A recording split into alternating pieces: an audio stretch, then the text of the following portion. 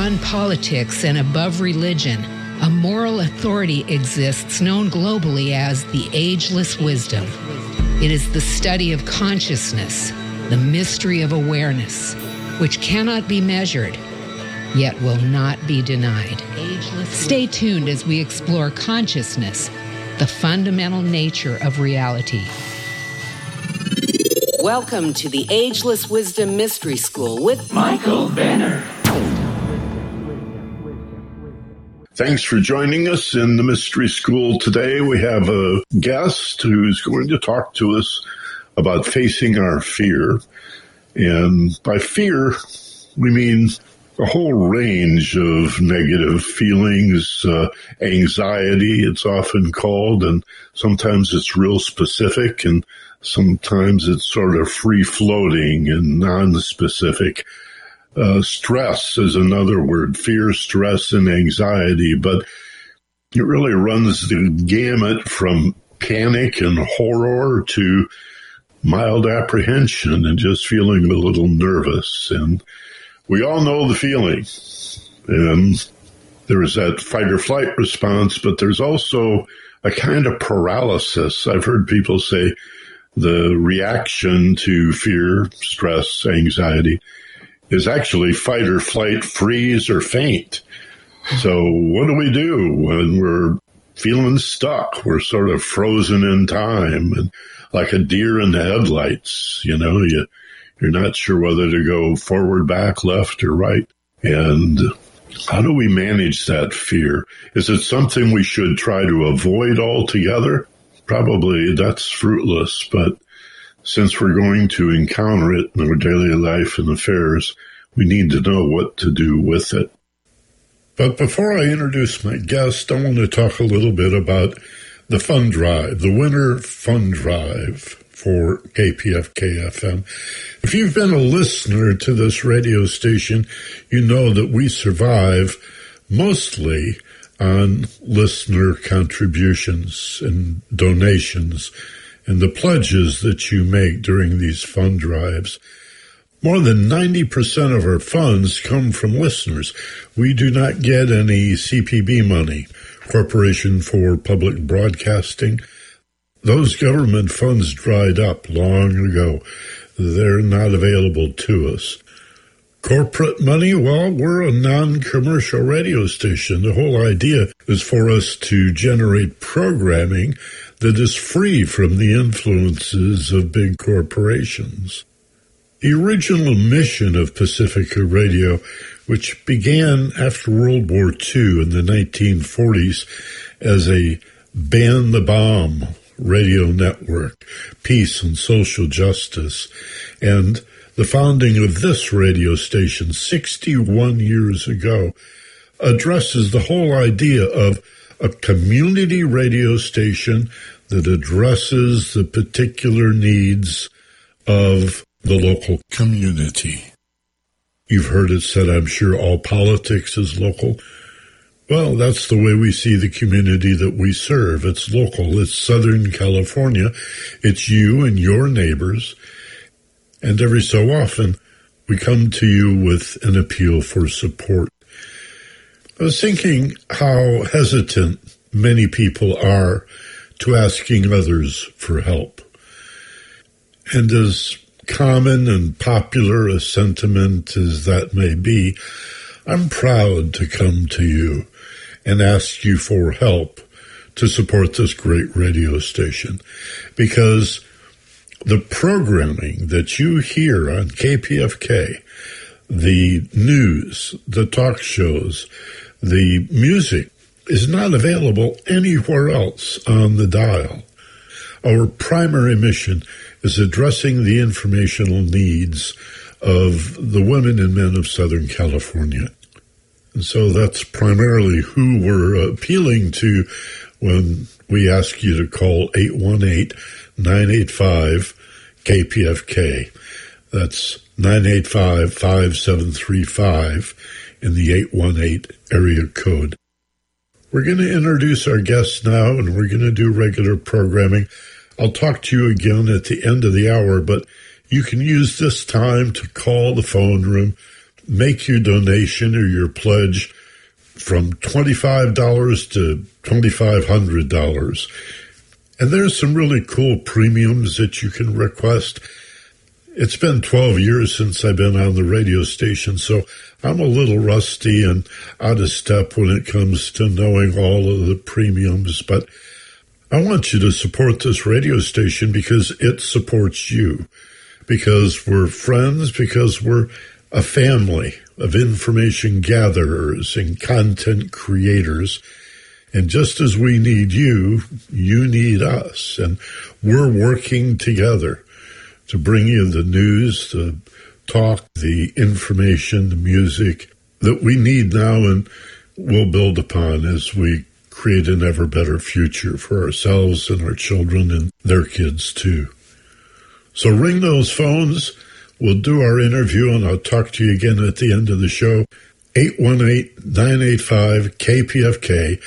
That's 985-5735 in the 818 area code. And then settle in as we bring our guests on board. We appreciate whatever you can do. See if you can find $100, $150. I'm talking about a fraction of 1% of your annual income. Not a whole lot, but every dollar helps. Do what you can. 818-985-5735. There was a book that influenced me greatly a couple of decades ago by a woman who has since passed, Susan Jeffers. And the book I'm talking about is entitled Feel the Fear and Do It Anyway. And I always thought, wow, what a great title. It's like you get a whole book in half a dozen words. That title really says it all. And our guest today is a Feel the Fear and Do It Anyway trainer. She's a spiritual director. She has her own practice, and she's consented to join us today. Shirley Riga. Shirley, good afternoon, and welcome to KPFK. Hi, Mike. Thanks so much for having me. Well, I appreciate you being here and talking about what for lots of folks is a pretty uncomfortable topic. But, most of our fear we survive. Most of our fear really doesn't have anything to do with danger at all, does it? No, a lot of our fear is unfounded based on worrying. It's true. It's true. And we have lots to worry about. But your story, and I've read about you online, and we've had a discussion before doing this radio program. I know you've had some grief and loss in your life, as most of us have. I think you got an extra helping, actually. You want to talk about, I guess it would be the illness your daughter was born that first put you into a crisis mode in your own life. Is that true? It's true. It's true. She was born back in 1981. I had a 2-year-old daughter at that time, and my second daughter was born then. And we didn't know immediately there was a problem. It was probably about 7 weeks of age. Jaundice never left her, and she had got a very, very bad cold. And when I presented at the pediatrician's,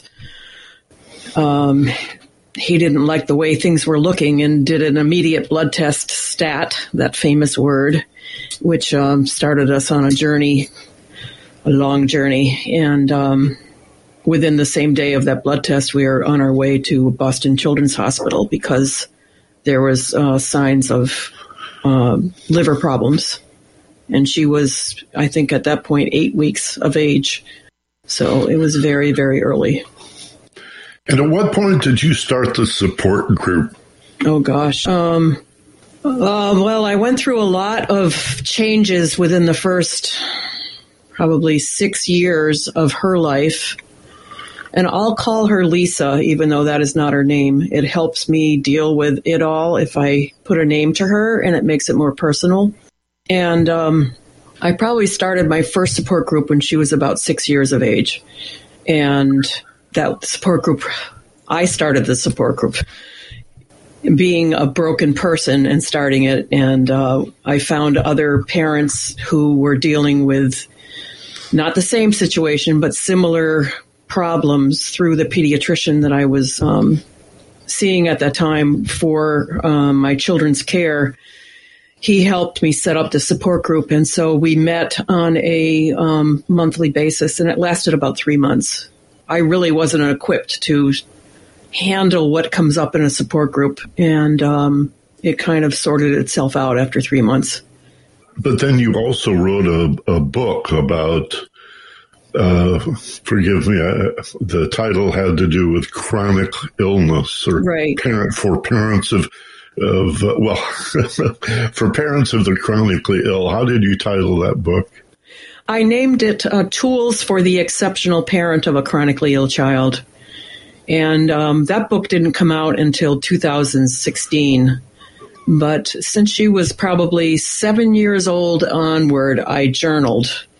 And it was a way to vent of the incredible frustrations, fear, worry, everything, trying to survive. And that book was born out of discovering things I was learning about myself and creating tools for the situations that I would remember happened 6 months past, and it was actually in my journal so that I was able to track stuff to see, oh my God, this happened before. I'm not going to let that happen again. What can I do different? And as the years went by, I started seeing more and more ways of handling the crises that would come up and not be so devastatingly impacted by things that happened with me in public or things that happened in doctor's office or with my worry or, just pick a category. And the categories always changed as she aged. So, it was a process that I didn't know I was writing a book when I started. I just needed to vent. And as I went, it culminated into more and more of a survival guide for living with somebody with chronic illness and being the caregiver and taking care of myself in the process without being eaten up by the worry and fear. And you did this alone. You were separated from your husband at the time? Yeah, we were divorced. And though he was around and monetarily supported, I was the main caregiver going to the doctors and the hospitals, and he would take the seat where he would take care of our other daughter. We had a business that was self-employed, so he had to deal with that. He did what a spouse does, which is bring home the bacon, keep the house going, and it catapulted us into two separate roles. But the emotional support was pretty much on your shoulders. It was on my shoulders, right. And what do you do, or what do you suggest to your clients that they do when fear, anxiety, stress feels like panic and you want to run or hide, or you just suffer so much depression and sadness? Everything. You experience it all. My idea of writing my book, the picture that I always get when I think about this book is that I would hope that a parent, when they have their kid on their hip and they're at their wits' end with problems with whatever is happening with the chronic illness, that they can just grab this book, open it anywhere, read something, and it gives them a sense of they're not alone. Because that's what I experienced through the whole thing, is I felt alone. I didn't really have a support group. I got into therapy right away and did, talking therapy that gave me an out. But the therapist was a great listener, but they had no idea. They've never experienced living with what, was going on in my life. And so I kind of, I had to become not only my children's advocate, my daughter's medical advocate and educational advocate and everything else. I had to figure out what it is I need to take care of me. And it wasn't a neat process. It was a messy process. I've had, it's just been a very, very difficult road, but I had to figure out how to do it. And at what point did you find the Susan Jeffers book, Feel the Fear and Do It Anyway? Yeah, I've thought about that. I think I found it about the time that she was about 8 to 9 years old. So the first 8 to 9 years were extreme problems with liver infections and hospitalization after hospitalization, to the point that we were hospitalized with her maybe 10 to 12 times a year. And I had a hard time taking care of my other daughter because I wasn't there a lot. And I was on this roller coaster of panic and just coping.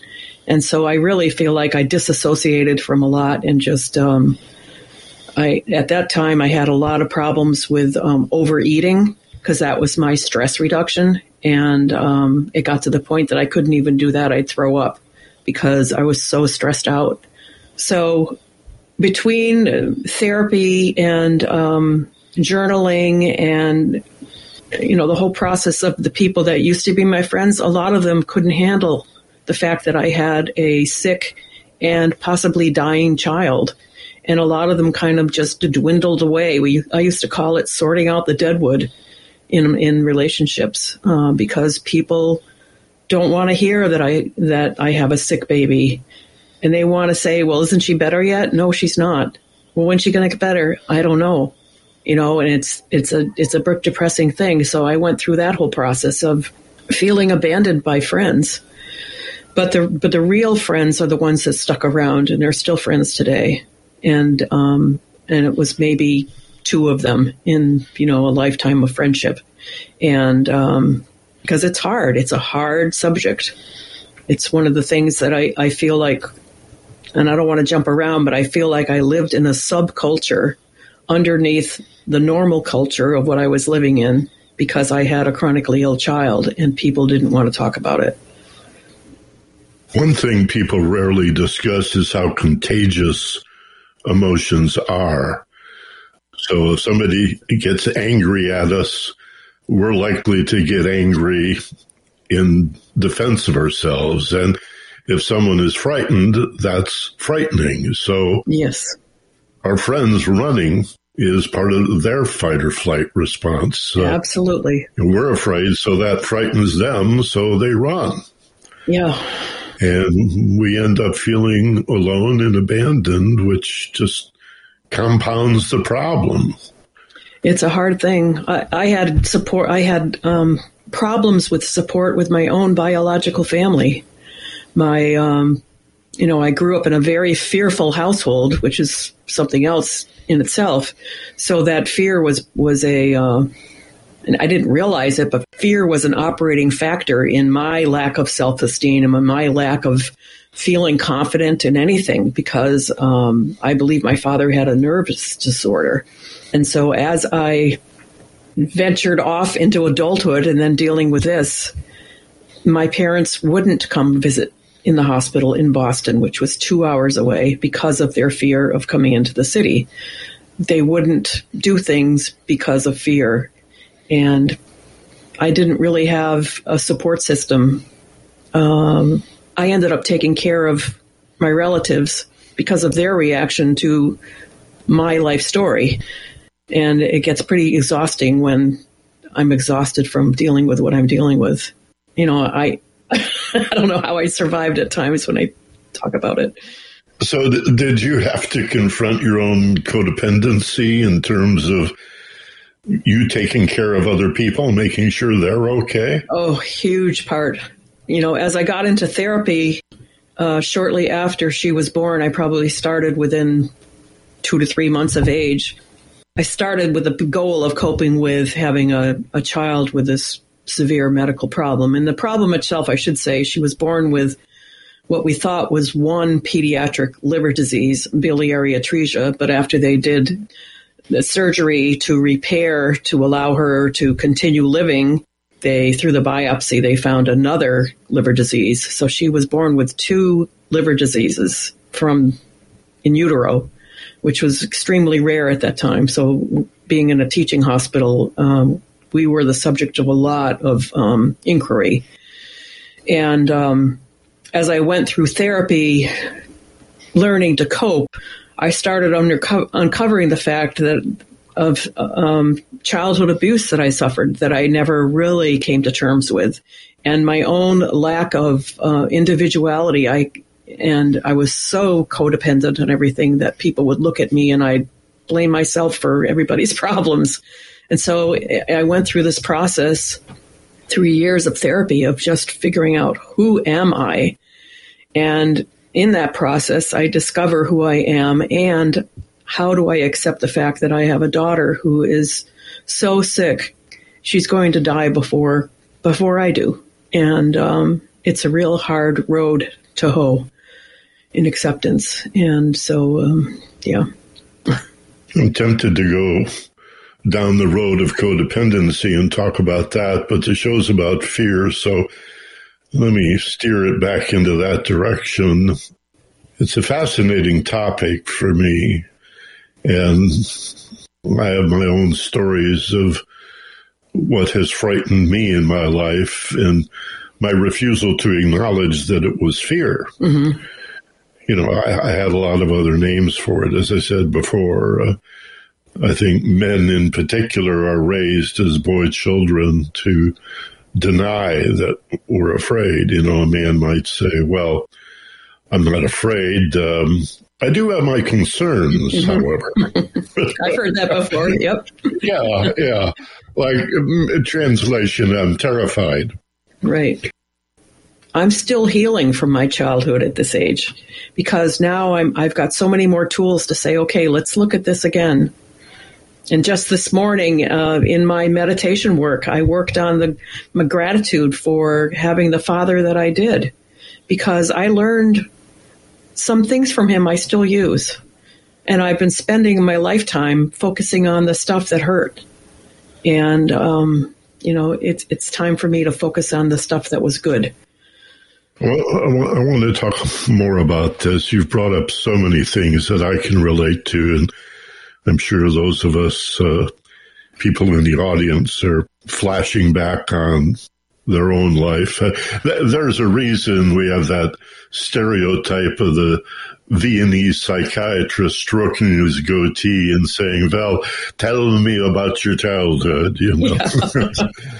That's what life is, recovering from childhood. Yeah. So anyway, I have so many questions. And in fact, I want to tell you about a dream I had right after this short break. It was a breakthrough for me. We're listening to Shirley Riga. She's a spiritual director. She's a Feel the Fear and Do It Anyway trainer. She's also a medium and sensitive, an empath, a psychic, whatever term you want to use for that wonderful ability to develop rapport with other people. And we'll be right back after this short break. You're listening to the Ageless Wisdom Mystery School on KPFK. Hi, this is Michael Benner, and I want to thank you for recognizing KPFK as one of the few channels for progressive news in Southern California. There's obviously no shortage of hate radio out there. They're trying to frighten you, and they have plenty of followers. Over 75 million people voted for Donald Trump. So we have to stand strong, be resolute in our beliefs, and support each other. If you're not a member of KPFK, now is the time to renew or become one. Join the resistance. We're the voice, but you are the power behind us. Go to kpfk.org and become a KPFK supporter with your donation. Do it now. We're 90.7 KPFK and kpfk.org. Resistance Radio, powered by the people. This is the Ageless Wisdom Mystery School on KPFK. We're heard throughout Southern California, in Los Angeles at 90.7 FM. In Santa Barbara, KPFK can be heard at 98.7 FM. In northern San Diego, 93.7 FM, and up in the high desert, Ridgecrest and China Lake at 99.5 FM. And of course, streaming for the world at kpfk.org. Pleasure to be with you. Our guest is Shirley Riga, and we're talking about fear, about stress and anxiety. Shirley is a spiritual director and offers many counseling services in her private practice. I came to know of Shirley through a group that continues to exist on the west side of Los Angeles, supporting Susan Jeffers' work, the late Susan Jeffers, and her now classic book, Feel the Fear and Do It Anyway. And we've been chatting about the fear that we all face in life, some more than others, and some of us are better at standing our ground and confronting all of those feelings and the thoughts and behaviors that flow out of them. And some of us, we just want to run, and we have coping strategies that, may lead to alcoholism and drug abuse, or being a workaholic, or destroying other relationships, and all because we're not sure what to do with all of this fear. Again, often we don't even call it fear. We'll just say, well, I'm nervous, or I'm stressed, or mildly apprehensive or nervous, but it all falls into that same category. And Shirley, I wanted to tell you about a dream that I had as a young man. I guess I was in my early 30s. I think that's when I began to realize I was an adult. Yep. And that I didn't know everything.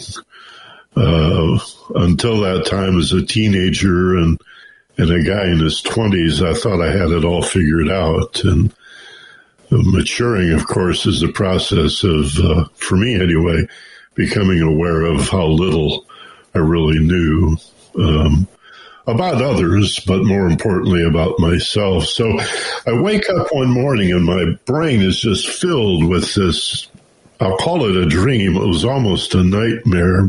And it was simply me in a crowd of people, sort of like a mixer or a big house party of some kind.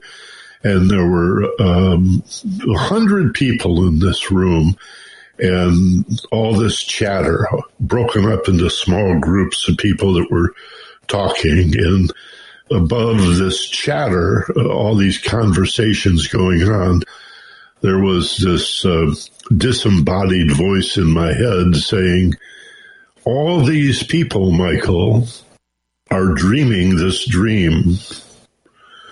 They all have input into this dream that you're having right now. Every one of them except you. What you think doesn't matter. And I sat there on the edge of my bed and pondered that for a couple of minutes and made the leap. Oh my God, that's my life. Where, as you were saying, we check in with other people to see how we're doing.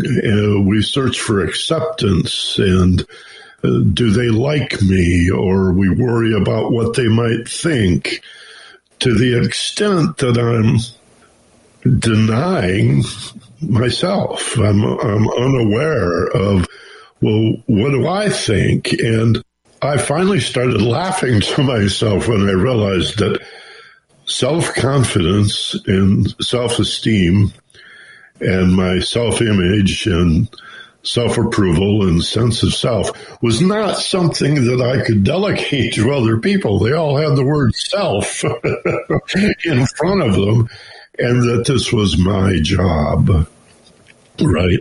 And I care about what other people say, how they feel about me, but not to the extent of rejecting my own opinion completely, right. You know, and that's what personal integrity is, you know, absolutely. To know yourself and then stand up for yourself. Right. So that's my story, and I'm sticking to it. Yeah. Boy, what a demonstration of coming to terms with that line that you drew, that you're not willing to do that anymore. Because you really could feel how it feels to not have an opinion about your life, you know, not have an idea about what others are thinking of you, because you have a right to have your own. Well, that's powerful. It also occurred to me that children are codependent. Children are dependent. Absolutely. And there's nothing wrong with that. Obviously, a child has to be dependent. But if we are raised in a healthy, nurturing environment, if we are loved, if we are listened to. Yes. And respected. Yes. Parents will say, well, I talk to them all the time. Yeah, well, do you listen? Is it okay for your child to express their anger to you? And even encouraged to talk about how they feel? Then, as you mature, that dependence gradually becomes a kind of independence. But that never happened for me. My house, like yours, I guess, you were not, as a child, allowed to express your feelings. Absolutely not. Nor my individuality. Exactly. I didn't even know what that was. I was so into conformity and trying to please other people. I didn't even know what personal boundaries were. I had to learn what that meant because I took pride in the fact that I'm an open book, but there I was, open book. Everyone could tell everything that I was thinking and gave their opinions, and I would be up and down like a thermometer with, other people's opinions. So much of this is finding a balance. Where is that fulcrum point between the polarities? Where is that middle point? And it's dynamic. It's always moving. So we want to have our privacy and our dignity, and yet we are social creatures, and we do want to be liked by other people and accepted by other people. And you were talking about binary thinking, how everything in your childhood, in your home, was black or white. Right. And I think one of the problems that creates this binary idea that anything that's different is opposite. Like if it's a football game or a baseball game or a basketball game, there's only two teams and one's going to win and the other one are the losers. Right. Good, bad. Right. Yep. In the Olympics, you can get a silver medal and not be a loser, but but that's the Olympics. That's the Olympics. That's right. How rarely one gets there. That's very rare that coming in second, being second in the world, is not a loser. But if we're in a relationship where only one of us is right, then any difference, no matter how minor, is seen as opposite and in opposition and therefore threatening. Yeah, it's true. I know Susan Jeffers talks about the pendulum effect when learning new behavior. And I remember just the whole subject of boundaries, learning to exercise boundaries. I was like a toddler in stumbling, trying to figure out what my boundaries are. What does boundaries mean? Who am I going to offend by calling my own boundaries? When do I open my mouth? When do I not? And so the pendulum effect is you start out on one side not knowing anything. The pendulum swings to the other side, too extreme. And as you learn, you eventually come back to a balance. And it's not, cut and dry, black and white like that, because we have to experiment. And every time we learn, and if we want to put the word fail on it, which I don't want to, but there's a learning in every time something doesn't work out right, so that the next time we get better. That's the whole process of finding the balance in the pendulum effect of creating a new behavior. And that in itself allowed me to ease up on, I have to do it right or else, or else I'm bad, or else I'm wrong, or else I'm going to get in trouble, or else something's going to happen bad. So I've never forgotten that. Reading her book became a Bible for me because it was the parent that I never had in telling me that it's all okay the way I am, and let's think about what you feel that makes you happy. And does this make you happy? And then she uses her own examples to explain situations. I remember when I first when my daughter was first diagnosed, I had such a hard time making decisions because I didn't want to make the wrong one, and somebody else has to make it so I don't get in trouble. But here I am, the parent, with my daughter in the hospital. My then husband is, 2 hours away dealing with what else was needing to be dealt with, and the doctors are looking at me to make a decision. It was traumatizing. And if the decision is wrong, it could make her cry more. It could make suffering. I ended up going to a continuing education course on learning how to be assertive so that I could learn how to make decisions. And one of the first lessons we had was the teacher brought in a variety of pairs of shoes, and he says, okay, we're going to go shoe shopping to the class and pick out the kind of shoe that you like the best. And it was like, well, this one is comfortable, and I should wear that because, of this reason, and that one is this color, and I should wear that. And everything became somebody else's should, until he kept encouraging us, which one do you like? Which one do you like? What makes you happy? And it was a silly shoe, but the process that went on inside me allowed me to grow into saying, what is it that I want?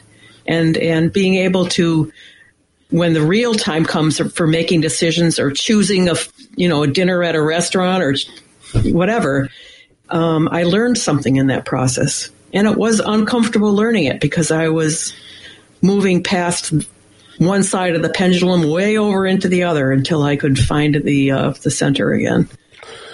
This may be the point where the psychology of all of this becomes more spiritually oriented. The idea of, do I love myself enough to be assertive, to be eccentric, to be extroverted, to be weird, to be strange, to be not liked by everybody? Mm-hmm. And I think a lot of folks have a problem with the concept of self-love. I'll speak for myself again here, because if I become too egotistical, or if I'm perceived as being arrogant and pompous and full of myself, then nobody's going to like me. So I better play small. Can you relate to that? Less than thinking. Oh, yeah, I sure can. My less than thinking stuff. Absolutely. Because if I don't play along, one of the things I've learned is that underneath every reaction I have is some kind of fear that I'm not going to be loved, I'm not going to be accepted, that I'm going to be abandoned, that I'm going to do bad and then therefore judged. And it's all based on any behavior that I have is based on my thoughts about that. As I have, and it takes time, determined to build a relationship with myself. I never liked myself. I never could understand the concept of self-advocacy. One of the things that Susan Jeffers put in her book was, imagine for just a moment that you count in this world. And I have said this to groups of people, and people start crying because they can't imagine believing that they are good enough to count as somebody important. Their ability to take up space in this room, to speak something that is their truth, they have a right to that, and they never knew that before.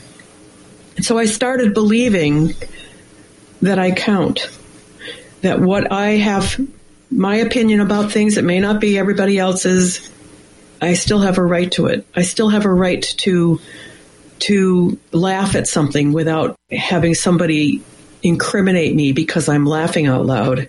So many things I worked through time after time, and it's all based on it, believing that I count and that I deserve love.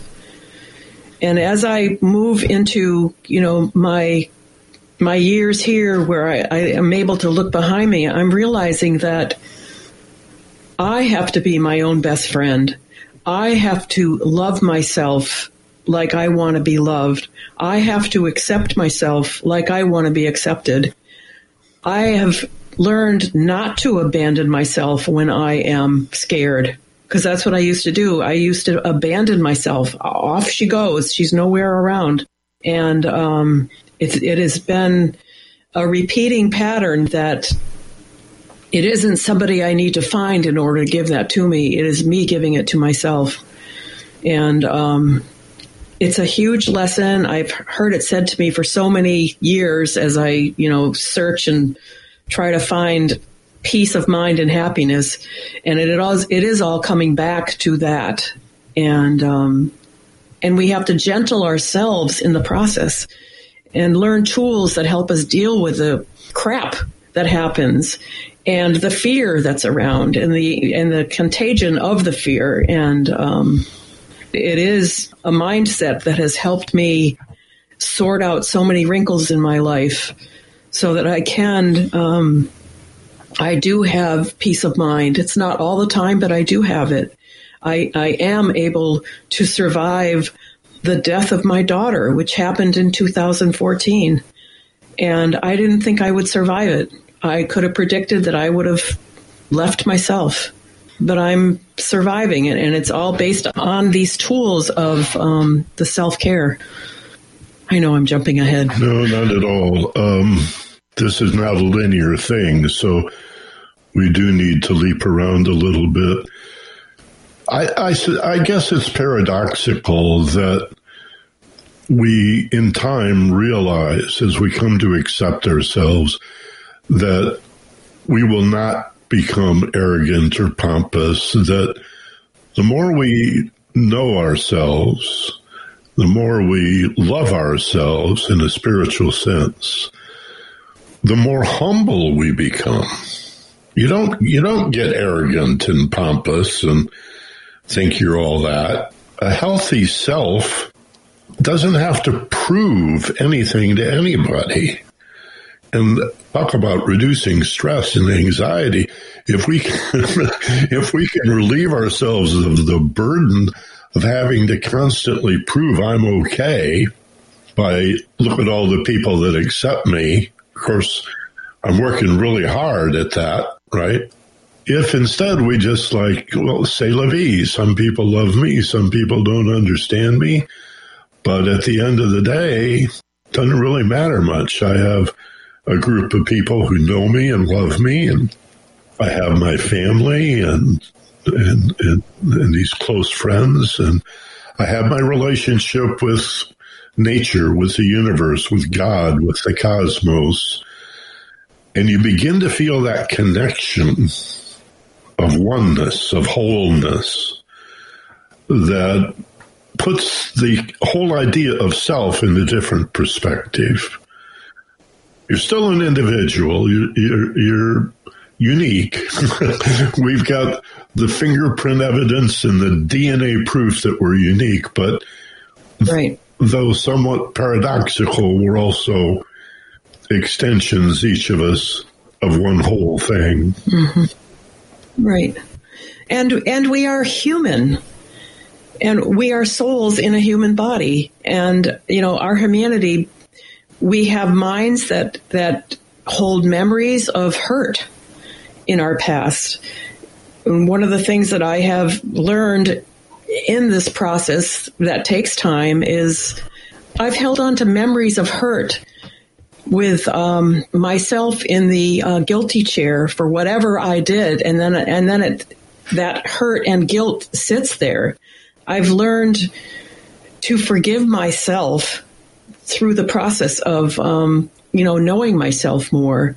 But one of the hugest things that I learned within the past probably 4 years was I used to just carry around the story of how terrible my father was. And I had people agree with me, especially other siblings in my family.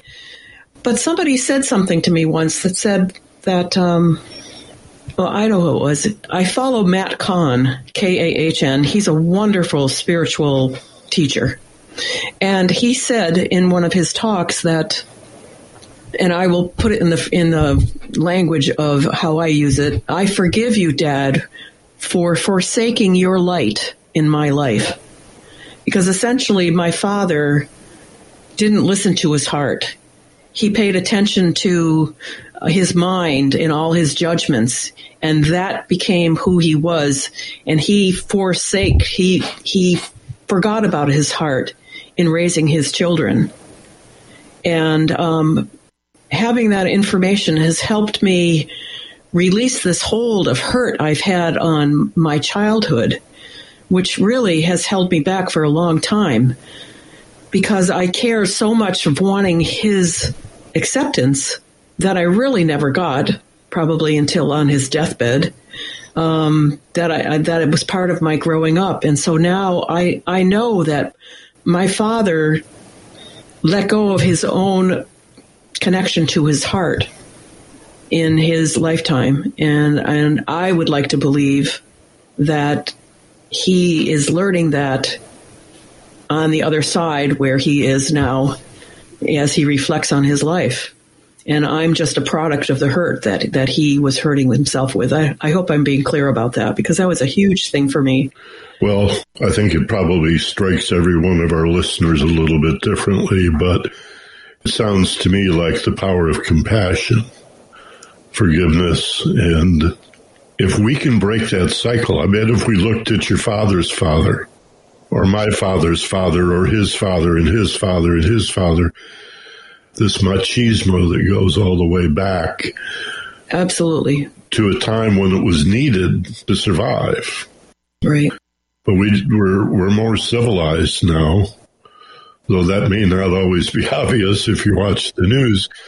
But that's what compassion is. What a wonderful way to learn a lesson and break the cycle so that we don't pass that on to others. And the compassion goes, for ourselves, bringing compassion into ourselves, that we do the best we can in every moment. And if we don't, we learn from that moment to go into the next moment. Every situation is a learning that we can take. It's a great way to live life.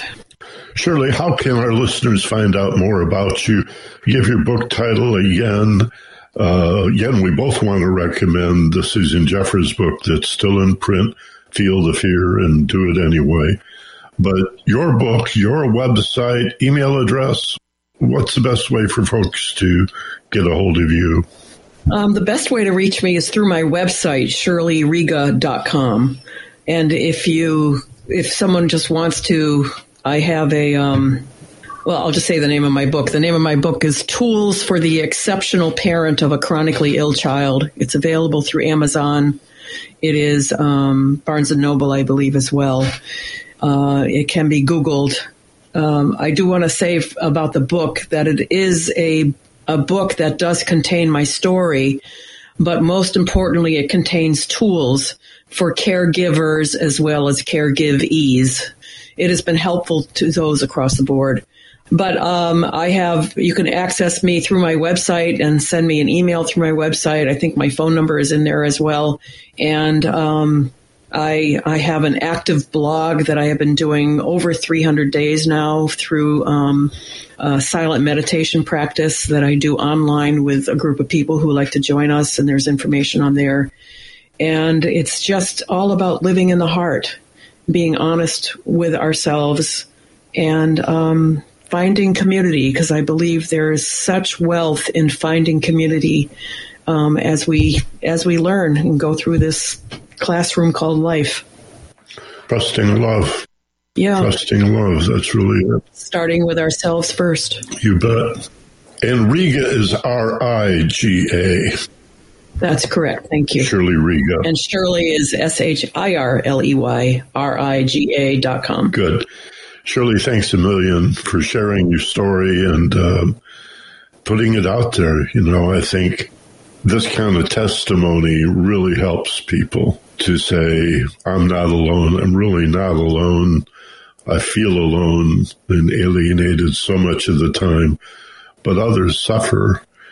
And if we reach out and help each other and share the lessons we've learned, and then, as you say, the practical tools and techniques that so many thousands of dedicated women and men have put together, pioneered, created, and brought to the world, And absolutely. We just touched on meditation, breathing, and relaxation, and all of those skills are such an important part of this.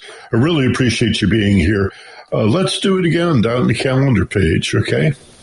Sure. I appreciate your compassion, and I can see that you've been a lifelong student of learning a lot about yourself, Michael, so thank you for doing your work. I have, and still am. Yep, it never ends. Shirley Riga, my guest on the Ageless Wisdom Mystery School, and we'll be right back after this short break. You're listening to KPFK. The Car Show has aired on KPFK since 1973. And perhaps you have a car that's been sitting in your driveway since 1973 or 1993. Or maybe you're still driving it, but it's time to say goodbye. Get rid of that thing and help KPFK at the same time. Your donation of your old car gets it out of your life and helps KPFK as a tax-deductible donation. And not just cars, trucks, boats, and motorcycles are also welcome. It's easy. Just call 877-KPFK-AUTO and we'll handle all the details. Let your old car help KPFK. This is KPFK Los Angeles, the Ageless Wisdom Mystery School with Michael Benner.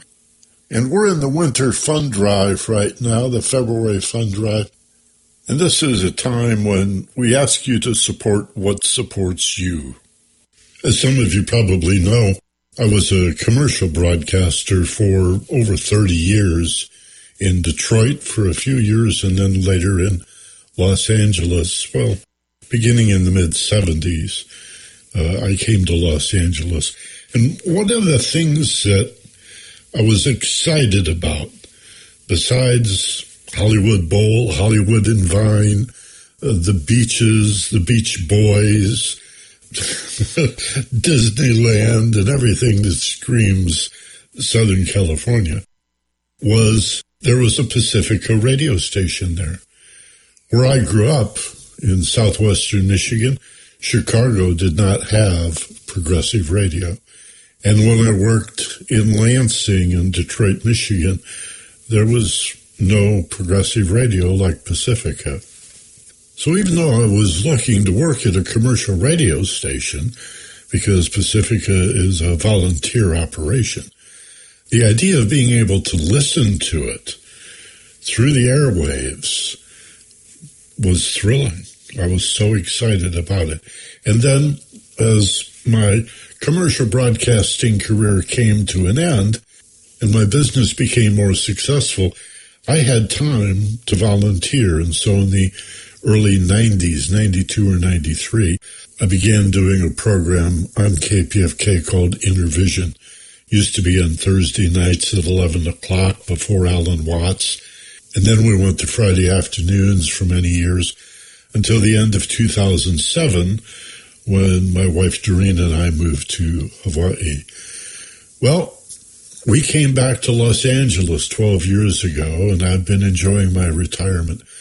But I feel so fortunate now to be back in this spot, Tuesdays at 1 o'clock in the afternoon, doing what we're calling the Ageless Wisdom Mystery School, and proud to come to you asking for support. And every time we do this, we tell you the need is great. And it always is. It always has been. It always will be. But I have to tell you, I've never seen the need greater than it is now. We've cut our budget by 30%. The handful of people that do get paid, that staff has been reduced by a third, and we're barely hanging in. And we need your financial support, your donations, contributions, your pledges, more than ever before. I was thinking about it. A person that makes $50,000 a year, if you donated 1% of what you earned to KPFK on an annual basis, that would be $500, right? If you donated 1/4 of 1% to the nonprofit charity that is KPFK FM, that would be $125. Think of it. That's a pretty average income in Los Angeles, $50,000. If you made $100,000, 1/4% would be $250. The truth is, we'll be happy with whatever you can offer. You really have to search your conscience to make a decision about what can I afford. But this is a charity, and it may not be as appealing as Save the Starving Children or Save the Baby Animals, and they show you those pictures on TV of freezing dogs and cats. And there's so many really good charities that need your support that I understand the demands. The politicians are always asking for money too, like they're going to create the change. But I want you to think about what this station provides you personally, what you get from this radio station. I'd like to suggest that you listen to this station during hours that you normally do not listen to the radio. Find out what else we have to offer. Go to kpfk.org and look at the schedule of programs. I think you'll be amazed at the wide range of programming that's available here. Content that you are not able to get any other place. So call the phone room right now, 818-985-5735, 818-985-KPFK, and make your pledge, make your donation. I'd like you to remember the Sustainer Circle, too. This is real slick and easy. You can ask about it when you call the phone room, or you can go to kpfk.org. On the banner, it says Support KPFK. Click on that. And in the drop-down, choose Sustainer Circle. You can make a pledge of $5 a month, $15 a month, $25 a month, $100 a month, whatever, again, you can afford. But that's an auto deduction that's painless. You don't have to remember a thing. It's tax deductible at the end of the year, and you get the comfort and the peace of mind of knowing that you're supporting a great institution that supports you. 61 years in the Los Angeles community, providing progressive news, talk, music, and information that improves your life, that allows you to be a more responsible citizen, and help us in our resistance against the despotic forces of fascism and tyranny that are knocking on our door and indeed invading the Capitol. There's a lot that's wrong with this country, but when we defend democracy, we're defending the Bill of Rights, free speech, the right to protest and air your grievances, freedom from religion as well as freedom of religion, search and seizure protections, and so much more. So move to the phones now as we bring this program to a conclusion. Support us in our winter fund drive for 2021 with your pledge, your donation, your contribution. Call now, 818-985-5735. Yeah, there's premiums. There's some really cool stuff. There's the standard coffee mug and the tote bag and just a ton of other stuff. If you're interested in some sort of perk or reward for donating money to this radio station and its mission, but you maximize your contribution when you don't even worry about the premium, just make the donation. $25 or more makes you a KPFK member and gives you access to special programming and some really cool other features as well. So call now, 818-985-5735.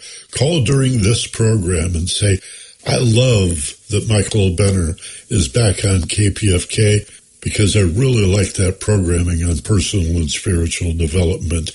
It rounds me out in addition to all of the other great information that I'm getting.